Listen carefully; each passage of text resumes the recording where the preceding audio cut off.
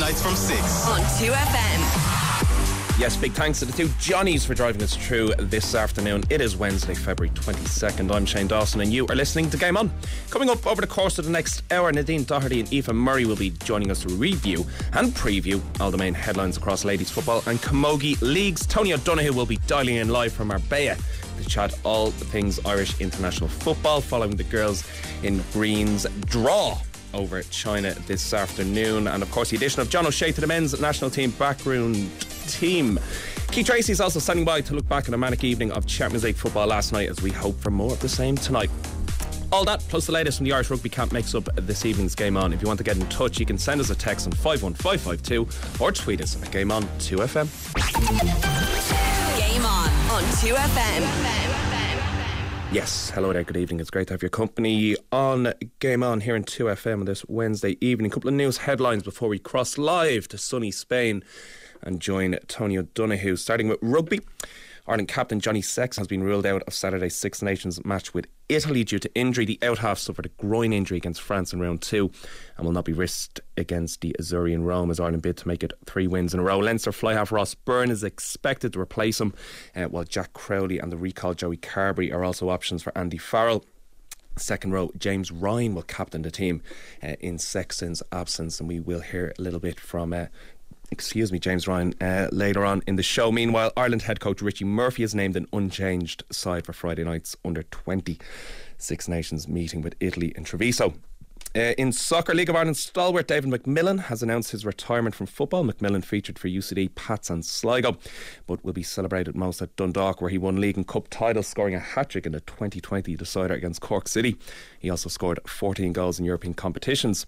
In golf, the PGA Tour and LPGA have announced a new mixed team event which will feature 16 players from each team competing for a $4 million prize fund. The Grant Thornton Invitational will take place from December 8th to 10th in Florida. It will be the first time the tours have held an annual mixed team competition since 1999 when John Daly and Laura Davis won the final edition of the JC Penney Classic. Finally, a round of the UCI Cyclocross World Cup will return to Dublin in November. Round 5 action will take place at Sports Campus Ireland in Abbottstown on November 26th next, following the very successful hosting of a round of the championship in 2022. So Sinead for news headlines for the moment. Let's get across to Spain and join RT soccer correspondent Tony O'Donoghue. Tony, how is Spain, sir? It's fine, actually, Shane. I'm sure you'd enjoy it here. It's nearly 7:10 now, so the temperature is dropping. But when we arrived yesterday, the Republic of Ireland squad were telling us they were delighted that we brought the sunshine with us because, you know, their trip here was for a 10-day intense training camp, and they didn't have good weather until yesterday and today. So I always bring the sunshine, as you know. As you do, Tony, as you do. No better man. Come here. The Republic of Ireland did play out a 0-0 draw with China today, which I mentioned at the top of the show, in the Estadio Nuevo Mirador in Cadiz, if I'm to try butcher a Spanish pronunciation, 50 miles away from their Marbella training camp. For those of us that weren't tuned in to the RT News channel earlier on today, Tony, how did that one play out? Was it a boring 0-0 draw or a bit eventful? You know, both sides are in training for the World Cup finals, and this is really important. It was an important game for a number of reasons for both sides. I mean, China have a group that includes England, Denmark and Haiti. And of course we all know Ireland's group that will include the Olympians, Canada, we have Nigeria, and of course the host Australia. So what everyone was trying to do from an Irish point of view was get on that plane. We had new players coming in. 3 players made their Republic of Ireland debuts today, which is most unusual in a game as significant as this ahead of our very first World Cup finals. So we had to begin with Aoife Mannion. She's the Manchester United player who, in fairness, as she's always said, she's had an Irish passport since she was a child. She's English born, and I thought she was very good, I have to say. But as well as that, there was Deborah Ann de la Harpe. Now, she came all the way from Australia to join up with the Irish camp, and she was given a start by Vera Pauw as well, which was very interesting. And Marissa Shiva came from America. So there'll be some, people will consider whether, bringing new players to the camp. There's a possibility that might disrupt the entire ethos of the camp, but it looks like, if you can, judge the soundings over the last 48 hours, that they've integrated well. Now, whether any of those three have done enough today to, first of all, be involved in the next camp in April and that trip to America to play the USA, the world champions, twice, well, it remains to be seen, because overall Ireland had a few chances.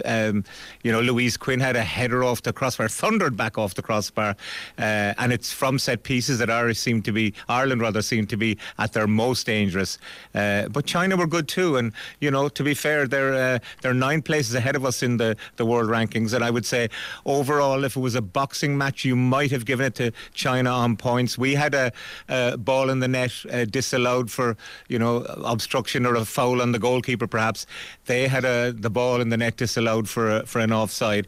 So they slugged it out between them, but I think from an Irish point of view, those 3 debuts are really important. And to be fair, as well as that, there's you look at the fact that Megan Connolly came back. Now, she missed the playoff game against Scotland because of injury, so to see her back in the heart of the Irish defence again was heartening, I have to say.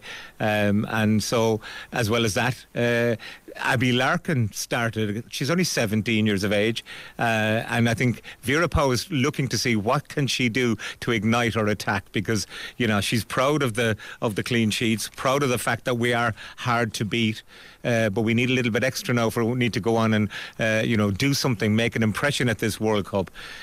So pace up front could be important. That's why Marissa Shive and her cameo in the second half proved that she might have something to offer as well. Some great stories there, and you mentioned the 3 debutants, Mannion, De La Harpe and Shive, and I know, Tony, you caught up with a few players, but I want to play an Aoife Mannion clip as well, because it's a great little story in particular. So here's Aoife Mannion for our listeners chatting to Tony a bit earlier today. I'm so pleased to have made my debut. In the corner of my eye I can see my mum, my dad and my sister in the stands. So sort of to put this jersey on and then to do it in front of family as well, it's just really, really special for me. I mean, it's been in the pipeline for such a long time, so for it to come into fruition today is really pleasing. And obviously we managed to get a clean sheet against China. They're a very good opponent, and we were really pushing for that goal right into the dying moments of the game. It wasn't to be today, but we think overall that was a good performance. How did you feel beforehand? Were you nervous? Do you know, I actually wasn't as nervous as you'd probably think I was going to be. Like, everything is about the task at hand. It's probably only now after the game where, I'm just letting it all soak in, the kind of enormous honour that it's been to put this shirt on. It's a bit more overwhelming now than it was before the game. Before the game, it was blinkers on. What's my job? What's my task? What am I going to try and do on the ball? How am I going to defend? All in the details. But now I can kind of let a little sigh of relief and maybe have a little bit of a celebratory moment later, just to kind of acknowledge the occasion and how special it's been. That was Aoife Mannion chatting to Tony O'Donoghue earlier today. Tony, she's saying all the right things, and I know from reading a few articles, I think it was Anthony Pine had it on the RT website, of it was Amber Barrett grilled her when she first came into room with her, like, what are you doing here? Are you Irish? What's happening here? But she seems to be settling in well. She's no plastic pad anyway, that's for sure, and I think that's important because, she was, as I said earlier, she had an Irish passport from her earliest time, even though she was born in the UK, born in England, and Birmingham girl. But, she's got Mayo relations, she's got Galway relations. Her parents were out here in Spain today to see her debut. She's very proud. And look, what's very important, what Vera Pauw said, she only take players if they're better than what we have already, and I think in Mannion that might be the case. I think she proved it, as I say, in 70 minutes today, that she's definitely got the makings. She has been injured for Manchester United, so hopefully she's over that now. Manchester United were very happy for her to come away with the Republic of Ireland, knowing that her training load would be managed correctly and that she'd get game time today, and hopefully she'll be back in a red shirt for Manchester United. But I reckon, and I don't think it's much of a punt to say, she will be on the flight at least to America now for those 2 games in April, and some people would even suggest she's not just going to be on the 23 to Australia. She could already be, after today's performance, pushing for a place in the starting 11 against Australia. Well, that's certainly positive to see the competition for places. I know Paul Corry mentioned this yesterday. We were on the show, and is it a good headache in your opinion for Vera Pauw to have now? Like, if she's picking a 23 player squad, 3 of which will be goalkeepers, so you've only got 20 outfield players. This group of players have done so well to achieve qualification now, and it's a fine balance trying to just make sure it's right off the pitch as well as on the pitch in terms of bringing in new faces. I think there's possibly one more new face as well to possibly come in the friendlies against USA as well. So it's very delicate, to say the least. Yeah, John Fallon in the Irish Examiner was reporting that Megan Finnegan, an Everton midfielder, is the one other player that they've been looking at, that they've been, seeking FIFA international clearance for and looking for a passport for, and obviously that didn't come in time for this. And as I say, we're a bit toothless up front. I mean, Heather Payne had another terrific game. She runs the channel, she works her socks off. But I think, a bit like in the men's side, we could really do with a natural goal scorer. But to your earlier point, I think it's important to say, there is a special group of players here. They've had hardships, they've overcome their hardships all the way back to the strike action in 2017 and before that for some of them. And to me it would be almost unthinkable if someone like Anya O'Gorman had to lose her seat on the plane to someone who's just played their first match for Ireland today. You look at Diane Caldwell and what a servant she's been. She came on late in the second half for Mannion, by the way, and did well and almost scored as well from one of the tried and tested routines, because the likes of a Mannion or a Deborah and Della Harp or a Marisa Shiva, they have to learn all the routines. Now I'm sure they'll do that in camp, but there is only the 3 camps, well, 2 left now, the April camp and the June camp before they're at the World Cup. So I think the balance, the emotional balance of the group, the technical balance of their skill and their ability, and the tactical news of what they need to do, that's very important. And it's a balancing act that Vera Pauw has to strike, because of course you want the best players. And when you look back at the Irish teams in the past, the men's teams, where would we be, where would we have been without the Ray Houghtons and the John Aldridges and the Andy Townsends and what you like. So I think it is that we get the best players, that they're fully committed to Ireland. And I think all of these have a backstory that says, yes, we want to play for Ireland, but they haven't gone through the pain, the heartache, the journey, if you like, that Irish players like Louise Quinn, for example, went through, and she was the player of the match today, no surprise to anybody. She was indeed. And on that note, Tony, it's a perfect segue to play a bit of a Louise Quinn interview. For us, it's another clean sheet against a top team, but really I thought we just could have gone on and won it. I feel like they didn't threaten us too much, had an offside goal, but I just feel like we had more of the chances, more set pieces, more threatening with the ball. So there's maybe a small bit of disappointment in that, just not to take advantage of it, but overall still a really strong, solid performance. You had a header against the crossbar. I thought it was going to break the crossbar. Yeah, I know, I thought I had it, but listen, it was from a tough angle, great ball as well as always, but we've got to score from those opportunities, so I'll be a little bit disappointed with that. But again, we're creating them, we're making them, we're going to work harder on them to make sure that we take advantage of them. New faces in the camp today, and what do you think they did? Fair play to them, they stepped up to the plate. I'm sure it's, you can play at a real top level, which they do with their clubs, and then coming to the international stage and to represent your country is what it means. And I just thought as well, they just did themselves justice, did themselves proud. They've fitted right into the group, so for me I just hope that they're happy with themselves. Louise Quinn speaking there, always speaks so well, Tony. We mentioned the players and the competition for places, and that's even, they like to say Jess Sue or Chloe Mustaki. There's a couple of others that are injured, that haven't been involved as well, that are due to come back as well. So this whole training camp, and I know we mentioned the USA next time they meet up then as well for the next training camp, building towards the World Cup as well, and it is about tinkering and tweaking and just trying to find that perfect formula to bring into the World Cup now. Overall, what's the general feeling from Marbella, that they're going to come away with this with a lot of positive feelings and a lot of good learnings, for want of a better, less rugby-ish phrase? Yeah, well, 8 clean sheets now for Ireland, unbeaten the last 9 matches. To be hard to beat is where you start. Those are the fundamentals of any team building. But Ireland need to go to the next level now. I mean, you talked about tweaking there. Katie McCabe, the Ireland captain, who had a big strapping on her leg during training yesterday, but she assured us she was fine to start, and she did play the whole game. But finding the best position for her. When this campaign started, she was our left wing back.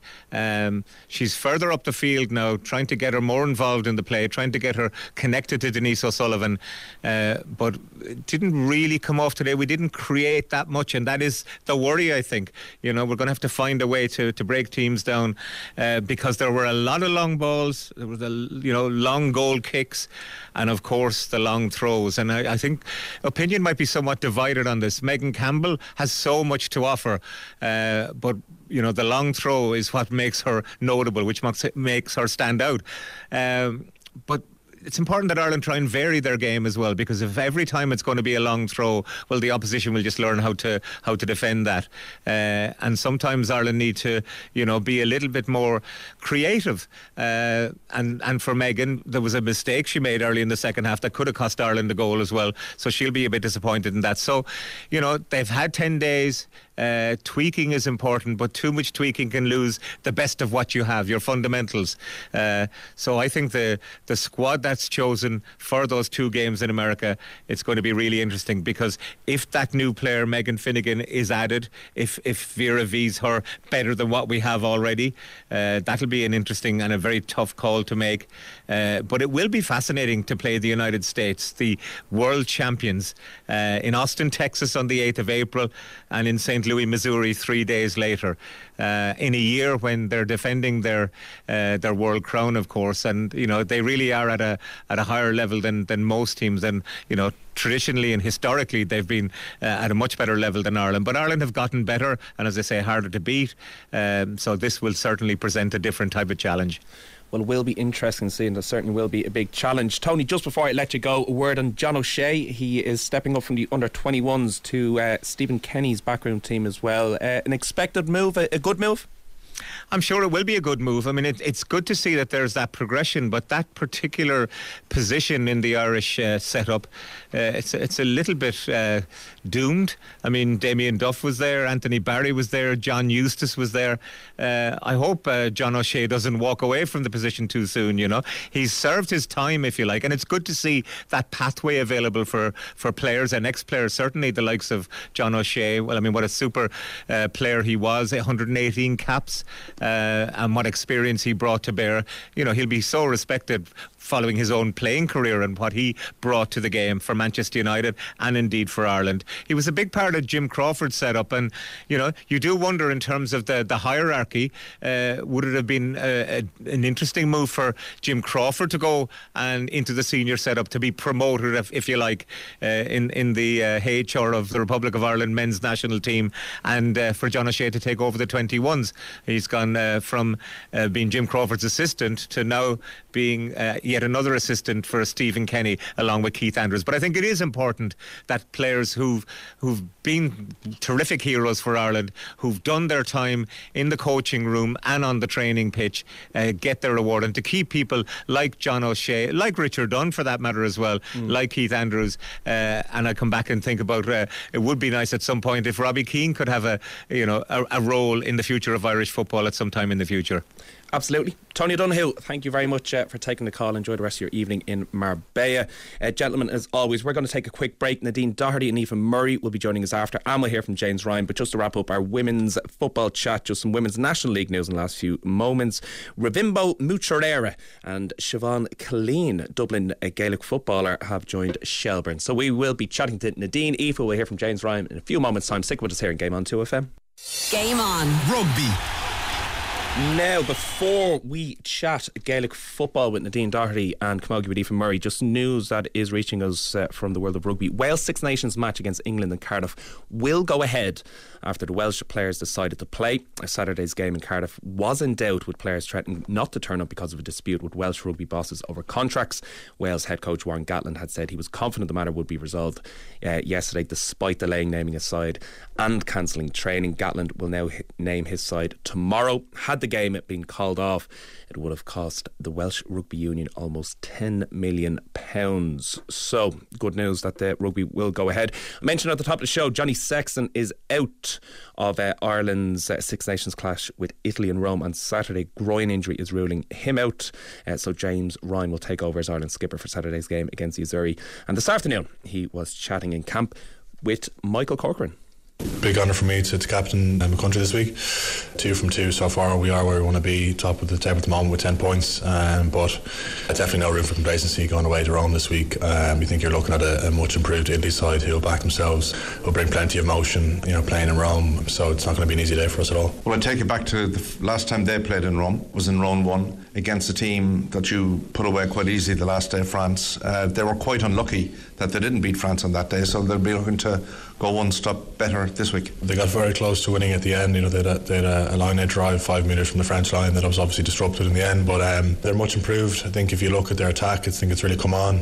They play with a lot of ambition now. You saw them playing against England deep inside their own 22. They've got some genuinely world-class players there. Obviously Caputo sticks out. Garbisi could be back, a fly half. He makes a big difference to them. So, yeah, it's going to be a tough test for us, but we're looking forward to getting stuck in. Does that fill you with excitement, or does it make you scratch your head, the fact that over the last couple of games it hasn't been the complete 80-minute performance, but there is a kind of sense that there's a bit more to come from this Ireland squad? Look, I think that's kind of the environment that we're in now, that's been created. It's always challenging ourselves to be better, to get better. That's been the main focus this week as well, pushing on our performance, because this is round 3 now, and really should be our best performance so far, because the expectation is we've had another 2 weeks together after the French game. Massive onus on the guys this week to put on performance. Game on. Ladies football. So, Nadine Doherty, how are you? I'm great, and how are you? I'm very well, despite the husky voice. I'm fine. Let us chat National Football League Division 1. Kerry sit top, Galway second, Waterford, Dublin, Cork, Meath, Mayo, and unfortunately your own Donegal sit bottom. Let us start with your own Donegal. They suffered a 2-9 to 7 points defeat at home to Waterford. Next up for Donegal is Cork away. They're in serious trouble now. Yeah, they are, Shane. They're in big trouble, because as you named out there, the fixtures they're tricky ones now. But in their defence, I suppose, while they're obviously struggling and they're in huge trouble, there is a very clear game plan there. You can see it. There's good movement. There's good structure, and you can see that these young players, and you have there's 16 and 17 year olds playing, and they're really, really trying to implement that game plan. And I suppose again at the weekend it was just the inexperience at times that really let them down. They really dominated, I felt, the first 10 minutes, and just 2 sloppy goals. And now I would have felt that one of the goals came from a bit of a questionable enough free kick, but still the girls just weren't switched on. And listen, they're up against a Waterford team who they'll be really happy with their game management yet again, how they closed out the game. They're just a really strong, fast, powerful team who are really playing to their strengths. The difference really was Waterford's transition from defence to attack. It was much quicker, it was much slicker, and I mean that pitch, I'm from Letterkenny and I've played in that pitch many times. It's a huge pitch, and Waterford just used it to their advantage. They used the space, and there were some last ditch tackles from Donegal, and they were lucky not to get a few sin bins. They tried very hard, but look, Waterford deserved it. And with Donegal, I suppose, if they do survive this relegation, it's unlikely, but they might. You never know. But it'll be interesting to see what Donegal we see in 2 months' time for the championship. I saw Karen Guthrie, a name we're very familiar with, on the sideline. She got into a little bit of a scuffle on the pitch, which was great to see. So is that an indication that Karen will be back for championship? I think it is, hopefully. And you'd hope that the rest of the big names will be back. But huge credit to that young Donegal team, because while they're at the bottom of the table, they really have competed in every single game, so they've to deserve huge credit for that. And listen, Waterford's sitting pretty. They'll be thrilled. Absolutely. Third in the table at the moment, 2 wins from 4. Another team lacking a bit of confidence at the moment is Meath. Now, there are plenty of talking points to this fixture. Meath 9 points, Mayo 2-6. Let's talk about the footballing side of things first, before the major talking point, let's say, about the tackling. Yeah, absolutely. I suppose, listen, looking at Mayo, they got their first win. They'll be delighted with that, because it probably does get them out of a relegation battle, essentially. They'll also be thrilled that they put together 2 halves of football, Shane, that we've been talking about Mayo, I suppose, every week so far. They've had brilliant second halves, but they'd given themselves too much of a mountain to climb. I felt that they used the wind much better than Meath. They were a little bit more composed, and I thought maybe the individual performances, I thought Fiona McHale was really, really excellent. Diane Caldwell, she had very little to do defensively, and she used that pace and power that she has going forward. She was brilliant brilliant, and Lisa Cafferty, you know, she impressed up front, as did Sinead Walsh. I suppose Mayo, what I would feel, the kick out was a little bit questionable again, but Laura Brennan, I felt, had a brilliant game in goals, and her kicking itself was excellent. I just feel Mayo probably need a little bit more movement, or that they'll find themselves in trouble against, I suppose, you know, a quicker team, because I just, looking at Meath, I feel you nailed it there. I think confidence is quite low. You know, their defensive shape, it's there, it's the same, but the intensity isn't there that we've seen in previous years. But in saying that, they've the second best defensive record in the league. You know, up front though, they've the second worst scoring record, so that's where things aren't clicking. And again, look, there's a lot of new faces in there, they are competing, but I just think they need a little confidence boost. They'll be fine in Division 1. They're not going to make a final now, they're not going to get relegated, but I think we do need to see them up it a bit for Championship. And yeah, the big talking point, I suppose, Shane, we've spoken about the charge rule or rules, but the last 5 minutes of that game was complete chaos, because the referee made a few decisions. I'm not blaming the referee at all. He followed the rules, actually, if you go by the charging rule. But for the last 5 minutes, tensions were really, really high. The sideline were on the pitch, dangerously high. I mean, Myra O'Shaughnessy got a second yellow card for dissent, and I wouldn't blame her, to be honest. Rachel Kearns there was a pretty bad off the ball tackle. I felt she was maybe lucky not to see the sideline, and then at the end the referee had to nearly be escorted off by his lines people, and the crowd were really riled up. Everybody was just riled up because of these decisions, because it's just so unclear, and the same tackles or the same charges, I say in inverted commas, next week might go the other way. You know, I mean, Niamh O'Sullivan got the ball, and there was no way she could have known that there was a player behind her, and that player leaned into her, and the free went against Niamh O'Sullivan. It was just... So is this a lack of... Sorry to cut across you. Is this a lack of clarity on the rule, or is it just lack of consistency and different referees implementing different ways of it? Yeah, you see, the rule states that there's 3 different rules, that if the player in possession charges, then it's a free against them. I mean, what... That's so broad. Yeah. There's also another rule that says if the player deliberately charges, and that's fair enough, I would feel, because if a player does deliberately charge into somebody else, and that is a free. But I just feel that the skill of the tackle is no longer being rewarded. We're not seeing it, and I would feel what's happening, and maybe it's because so much football is now live streamed, and it's, you know, you can see it. We see more football week on week, that it's being coached. It's definitely being coached how to take a charge, how to step into the player in the ball, how to step into their line. So yeah, it's a problem. And cynical coaching?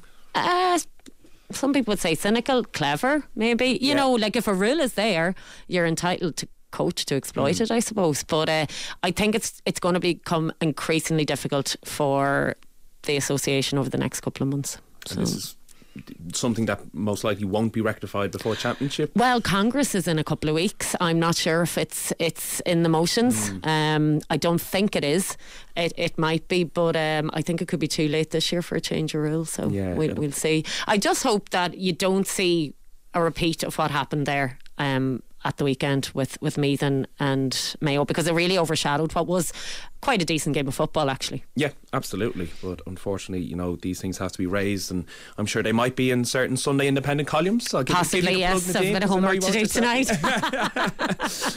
Let's keep chatting football then. We'll finish with my beloved Dublin getting a tonking against Kerry. But first, Galway, Cork. Galway 115, Cork 4-4. Up next with Galway's Waterford away. And as I mentioned earlier, Cork face Donegal. It was a miserable day with difficult conditions. Still played a decent, entertaining game. Really, really entertaining. I'm really enjoying Cork this year up front. Now, while they didn't really fire on all cylinders at the weekend, really, really enjoyable. But Galway used to win to their advantage. That was probably the one of the biggest difference. You know, an example being Roisin Leonard kicking over a 45, which in women's football you get 2 points, and she had yards to spare. So brilliant execution. And listen, really, in the second half, Cork retreated and they invited Galway on them, and when we speak about the names in Galway and that pace and that power, if you do that, they're just going to go direct. But in saying that, you know, you look at Cork and they were poor enough, I suppose. They look back at it, but like they were still within a score, a kick of the ball at the end, and they almost stole it at the end. Looking at Galway, on the negative side, I suppose, to start, they went from conceding 0 goals in 3 games to 4 goals in 1 game, 3 in the space of 5 minutes. And they completely dominated that first half and found themselves behind at the break. But listen, so many positives for them at the minute. Their running game, massive thing for Galway. It's their strength and depth. I mean, Tracy Leonard came on again and she was kicking scores for free. Cork, they struggled in that first half, but as I said, they hung in there. I would question how tuned in Cork are, over the course of the 60 minutes. Galway got a free on the 13 metre line and Cork had a goalkeeper and 1 player on the line. Like, they could have totally conceded a goal. So look, they look to rectify that. Ciara O'Sullivan was back, massive plus for them. She was off the pace, I suppose, a little bit, but still she set up 2 goals and she'll just develop with each week. Her fitness will come up to speed. So brilliant game, and Cork sitting pretty at the top. So yeah, fair play. We do have to move on, unfortunately. I suppose you had to talk about Donegal getting well beaten, so I suppose we shall lead with Dublin getting well beaten. Kerry 3-15, Dublin 1-10. Let's talk about Kerry. That was a very good performance for Kerry, and they did exactly what we thought they would do. Started a strong team, showed that hunger and intention of really putting down a big marker. Yeah, massively, Shane. They were very impressive, and there's a bit of a paradigm shift, I think, with these few performances Kerry have put together. Huge statement. And what I found interesting, how many times have we seen Dublin cruising to victory and emptying their bench and taking on their star players? So Kerry were able to turn that back around this weekend.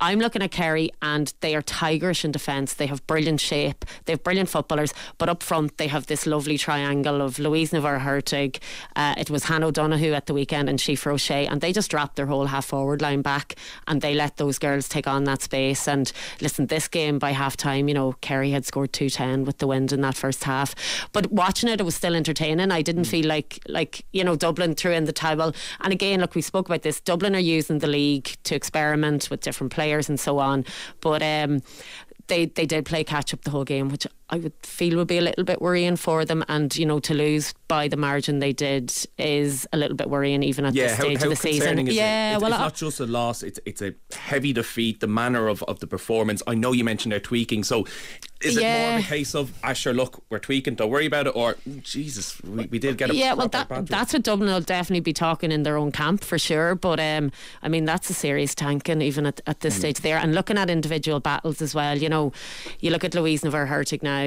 Dublin tried Jess Tobin on her, didn't work, tried Martha Byrne, these top defenders, and I'm looking at Dublin, I'm thinking, who else do they have to spring for the championship to look after that Kerry forward line? Then Carla Rowe, Ailish Lynch, I thought from Kerry had an unbelievable game all over the pitch, and she stuck to Carla Rowe. So yeah, listen, Dublin, they won't be worried themselves, but I'm just kind of looking at it thinking, as I said, is this paradigm shift here? Kerry and Galway, while it's early, they're really looking very, very good, and they're definitely 2 teams, especially Kerry, who are looking to make statements. Kerry no more than Meath last year. They want to say to people, they want to say to the country, we're actually here to stay and we're here to push on for that All-Ireland. So they're flying high in Division 1, absolutely. So they're doing all the right things at the moment. Just to rattle through Division 2, Armagh 4 wins from 4. They had a big win over Tyrone. Laois, Tipperary are second and third. Cavan and Westmeath, Monaghan mid-table there, as are Tyrone and Roscommon, still searching for their first win of the campaign. They were defeated at home to Westmeath last weekend as well. So great stuff, Nadine. I'm sure we'll be chatting next. Well, Marie will be chatting with you next Wednesday as well, but in the meantime, have a great rest of the week. We are going to move on to Camogie next with Aoife Murray. Game on Camogie.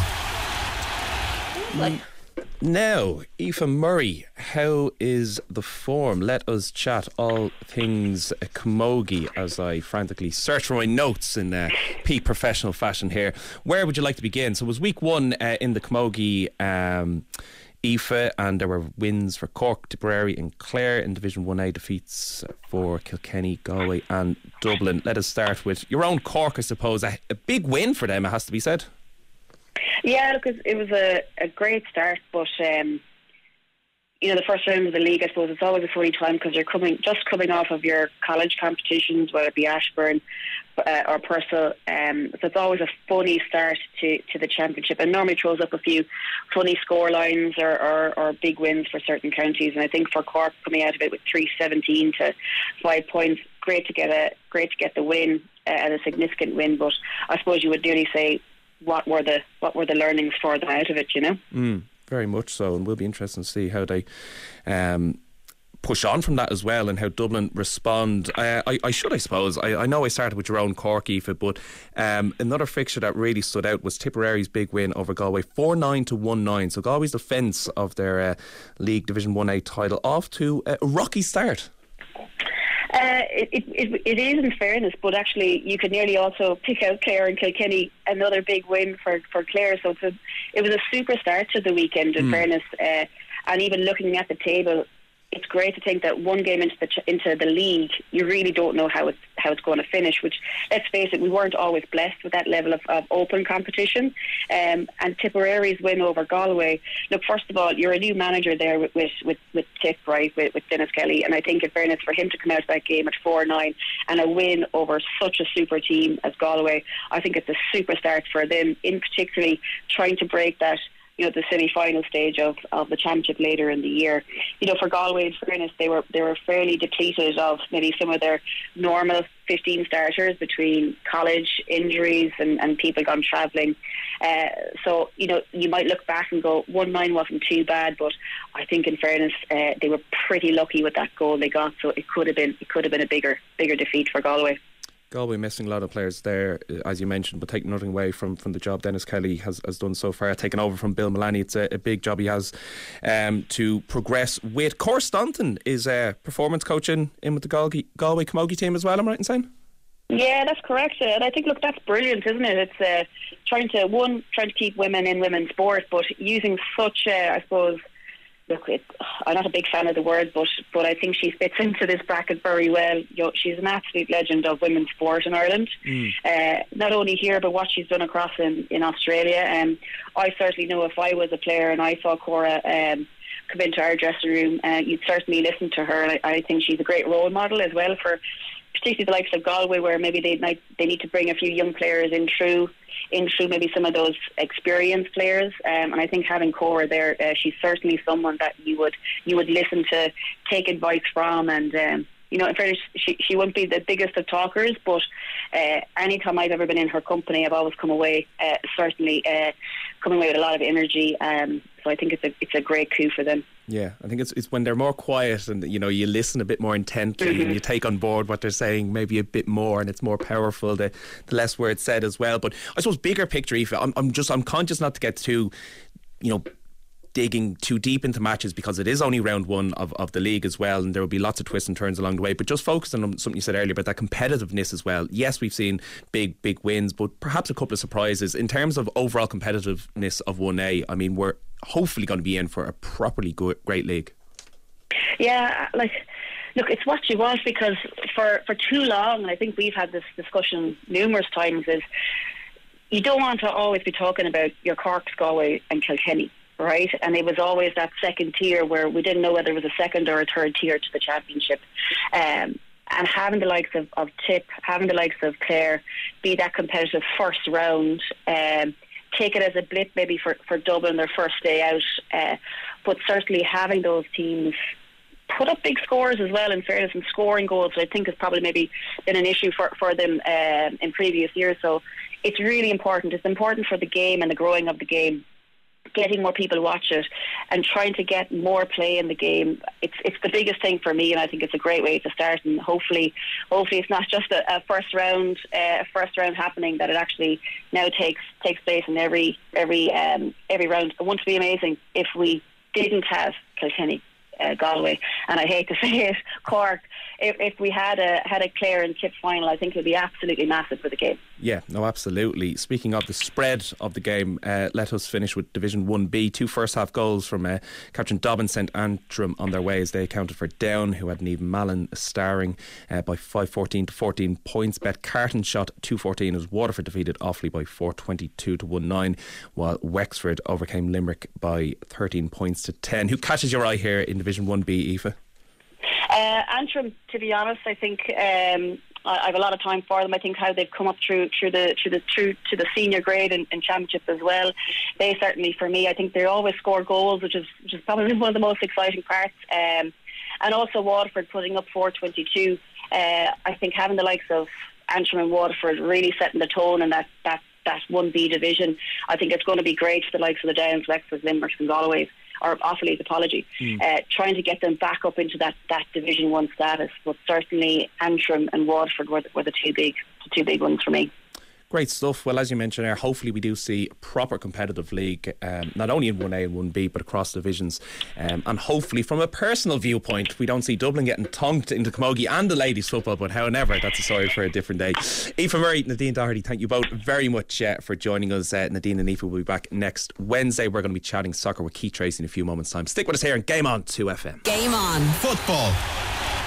Now, you're very welcome back to the final part of Game On this Wednesday evening. Keith Tracy joins me now. Keith, how are you, pal? I'm very well, buddy. How are you? I'm good.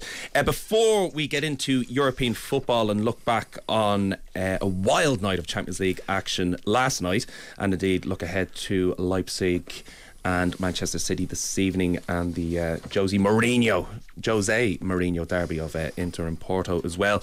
You spent the day courtesy of St Patrick's Athletic and the FAI in Mountjoy Prison. Just to give a bit of background on this, 22 prisoners graduated the adult amateur coaching licence at Mountjoy Prison in Dublin today. The course was run by staff from League of Ireland club St Patrick's Athletic in partnership with the Irish Prison Service and the FAI Coach Education Department. This sounds like a great cause, Keith, and very educational, to say the least. Yeah, I was in the prison this morning, as you said. We were handing out a couple of certificates to the 22 lads who completed the course, who graduated from the course, and it really is a great initiative. You know, there's so many transferable skills you can take from any sport into every walk of life. You know, I'm talking to the lads about communication, about their attitude, and just about applying themselves to something. And it's brilliant. You could see they were coming up one by one to get their certificates, and there's a bit of camaraderie. You know, they're getting having a bit of banter when their names are getting called out, and it's great just to be trying to further themselves as human beings, and, you know, have a game of football, because sport can bring people together. It's a really, really powerful tool, you know. Absolutely. So you were involved with that, as was St Patrick's Academy manager and course leader Gerard O'Brien, Mountjoy Prison Chief Officer Brian Hayes, and a prisoner who we will refer to as Tom, who was one of the prisoners who completed the course. And thanks to St Patrick's Athletic and Jamie Moore. Here's a bit of audio from them earlier today. My job was to oversee the project. We did kind of rip her up a little bit. So initially Brian Hayes, Chief Hayes, who I know quite well, approached me about coming into the prison, do a bit of football with the lads, and I just thought, if we're going to do something, I think we should make it more.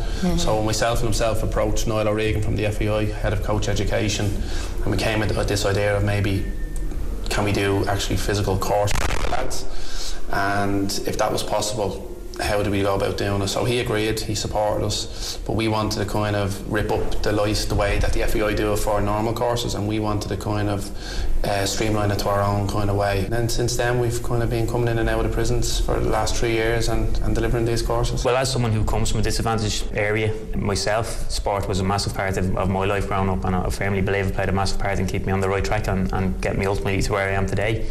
There's a lot of guys I went to school with who maybe didn't partake in sport and didn't do the education side of things and have ultimately ended up in prison or even, you know, unfortunately big addiction issues, stuff like that. So to me, sport is a massive part of keeping people on the straight and narrow and giving them something positive and something to engage in, you know. It's not just the sport itself, but it's everything that it brings with it. It's the friendships, the doors it opens, the skills, the life skills you learn. So I just think sport is a massive part to play in positivity, especially in the prison environment, you know. Yeah, the graduation was good. Yeah, I enjoyed it. The group of lads, we all had a great time doing the course.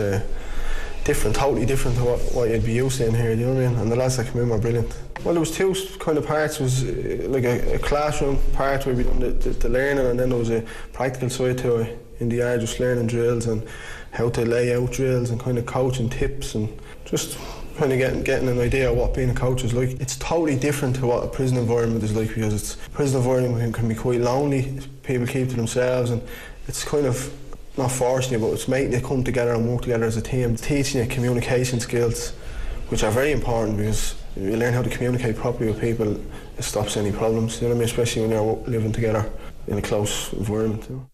So a great cause there. As I mentioned, that was St Pat's Academy manager and course leader Ger O'Brien, Mountjoy Prison Chief Officer Brian Hayes, and one of the prisoners who completed the course speaking, I should say, earlier today. So yeah, no, fair play, Keith. That's a great cause as well. Just on the Pats thing, I know we will be previewing League of Ireland weekend. Sold out against Shells this Friday night. Yes, sold out last Friday as well. It was a really good game against Derry. It was, Derry were on top. It was, I wouldn't say 50-50, but Pats had their chances, but I think Pats would be happy to get away with a point. But look, we play Shelbourne this Friday and we'll be looking for bigger and better things, and it was the first game of the season, so something to build on. The one thing everybody didn't want to do was lose the first game, and Pats haven't done that, so something to build on. Nice Dublin derby, of course. Best of luck to both teams. So I'll leave the conversation there.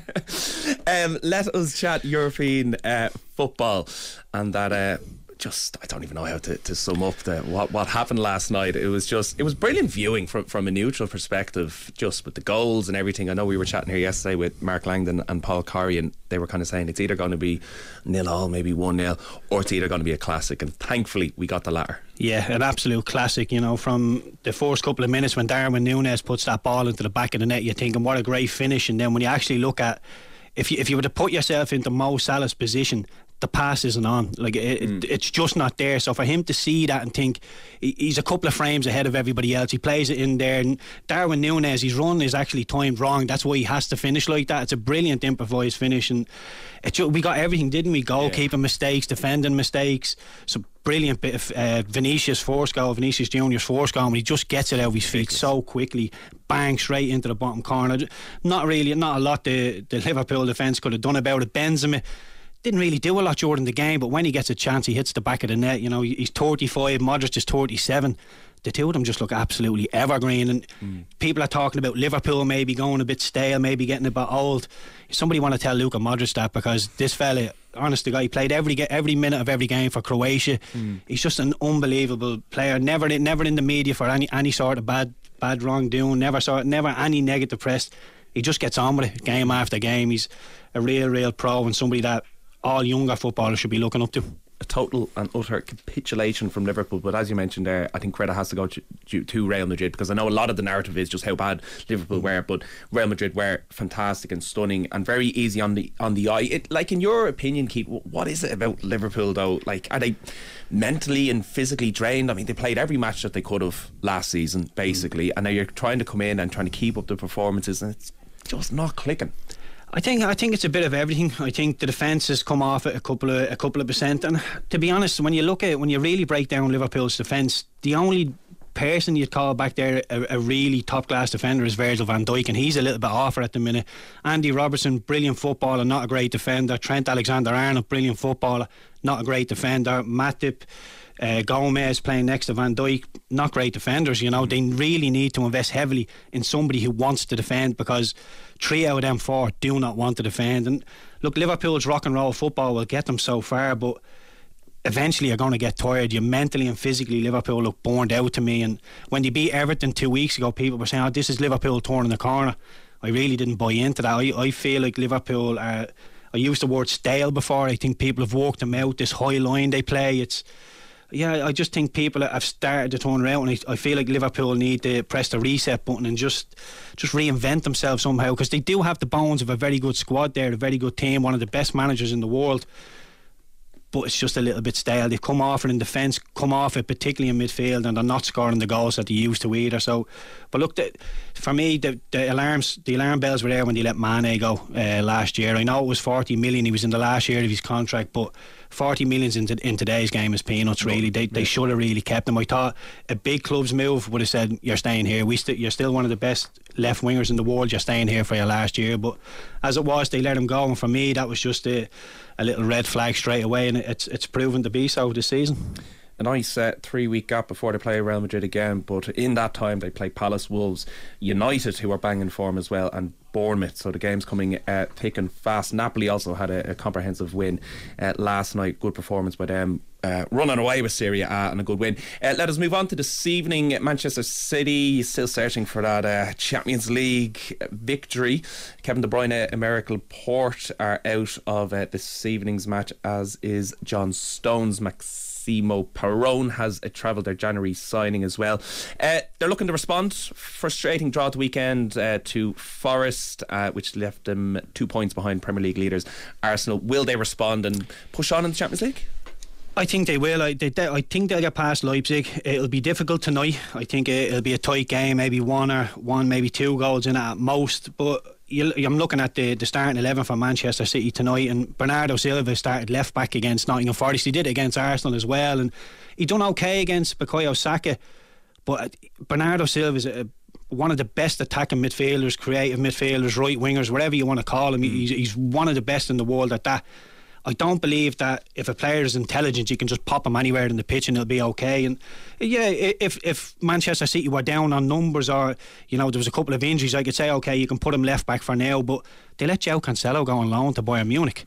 Mind-boggling that. He's one of the best fullbacks in the world, and I know apparently they were having him and Pep Guardiola were having some variables, but for me, there's a certain amount of slack you take if a player is that good, and if he's that good and you need him, you put up with the slack. And I know, look, far be it from me to question the great Pep Guardiola, but if you've got one of the best fullbacks in the world and you're moving one of your better attacking midfielders into left back, it just doesn't make sense, does it? So look, for me again, Bernardo Silva was caught out for Nottingham Forest equaliser on the weekend, but they've a much better shape than tonight. It looks like a flat 4-4-3. Nathan Ake is going to play left back.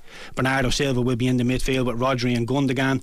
There's no Kevin De Bruyne. That might be something. Look, Leipzig, they do have the players to hurt you. Timo Werner, we all know, very, very quick player from his time at Chelsea. Andre Silva up front has 4 goals, and even Cuckoo to come off the bench, it was 12 goals this season as well. So I think it'll be a tight game, but even if it was a draw, you would expect Manchester City coming back to Manchester to be able to get that done. Well, if it's half as entertaining as the match last night, I'll take it. Keith, I would love to chat more. Unfortunately, that's all we have time for. Blame Tony O'Donoghue rambling on earlier on. Keith, gentlemen, thanks for popping in. Bet the Silva is up next on 2FM after news from all of the Game On team. It is. Bye for now. RTE 2FM.